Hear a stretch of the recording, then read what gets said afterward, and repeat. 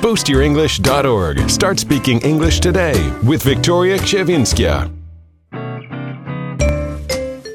Hi there. Today I want to present you a very special category of tasks in our school, which is called Dictionary Worm Flashcards. They are the images with some tricky words, idioms and expressions, something you should pay attention to, something you might not be able to know without studies if English is not your native language. That is why you should pay additional attention to these expressions. If you've been a while in our Instagram account, you will easily recognize those bluish-green cards with the hashtag Dictionary Worm.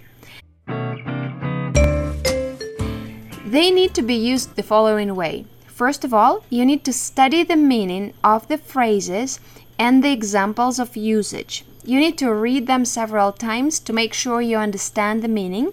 You can let your brain search for something similar in your native language. You do not really need to translate. You will most likely understand the meaning from the English explanation. But if it is a set expression, which might be completely different from the one you have in your own language, it might be easier for your brain to find something similar to connect to. The second thing you need to do is to make your own examples. For the words to make a way from the short-term memory to the long-term memory, you need to practice what you study. The best way is to build images in your imagination and to make your own sentences show in the usage. You can opt in to download a set of several flashcards, or you can also explore the Instagram hashtag Dictionary Worm. Today we will review several Dictionary Worm flashcards.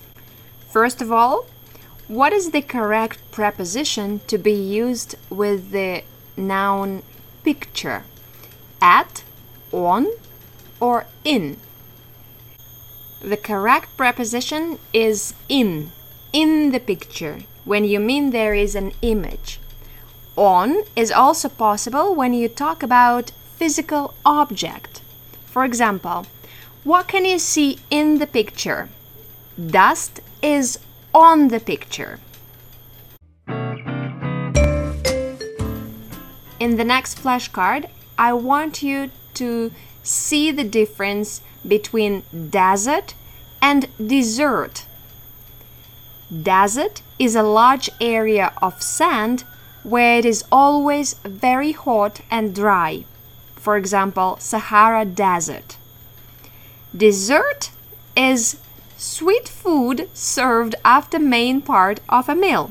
For example, ice cream is my favorite dessert. What is the difference between have gone to, have been to, and have been in?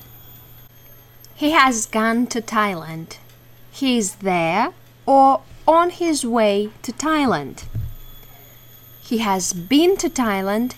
He has visited Thailand, but he is back now. He has been in Thailand for 2 months. This one means that he is in Thailand now.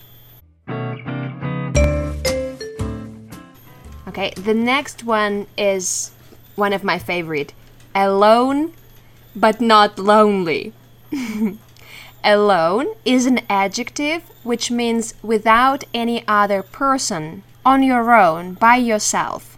For example, I can't believe he traveled alone through Europe for 1 month. Lonely is also an adjective, but it means that somebody is unhappy because he is alone.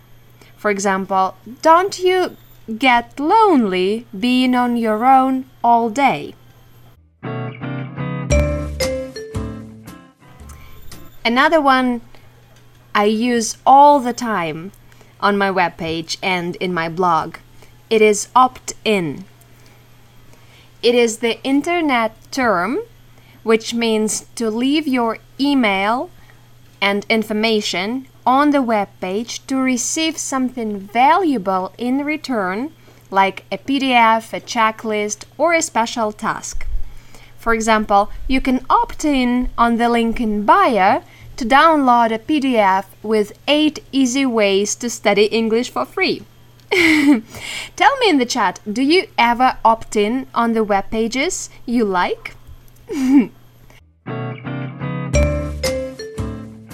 next one I see in the common mistakes of my students all the time. Every day my students make the same mistake, and that's why I have created this flashcard. Agree is a verb, not an adjective.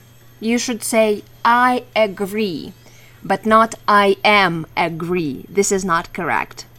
So agree is a verb which means to have the same opinion. For example, most scientists agree that global warming is a serious problem.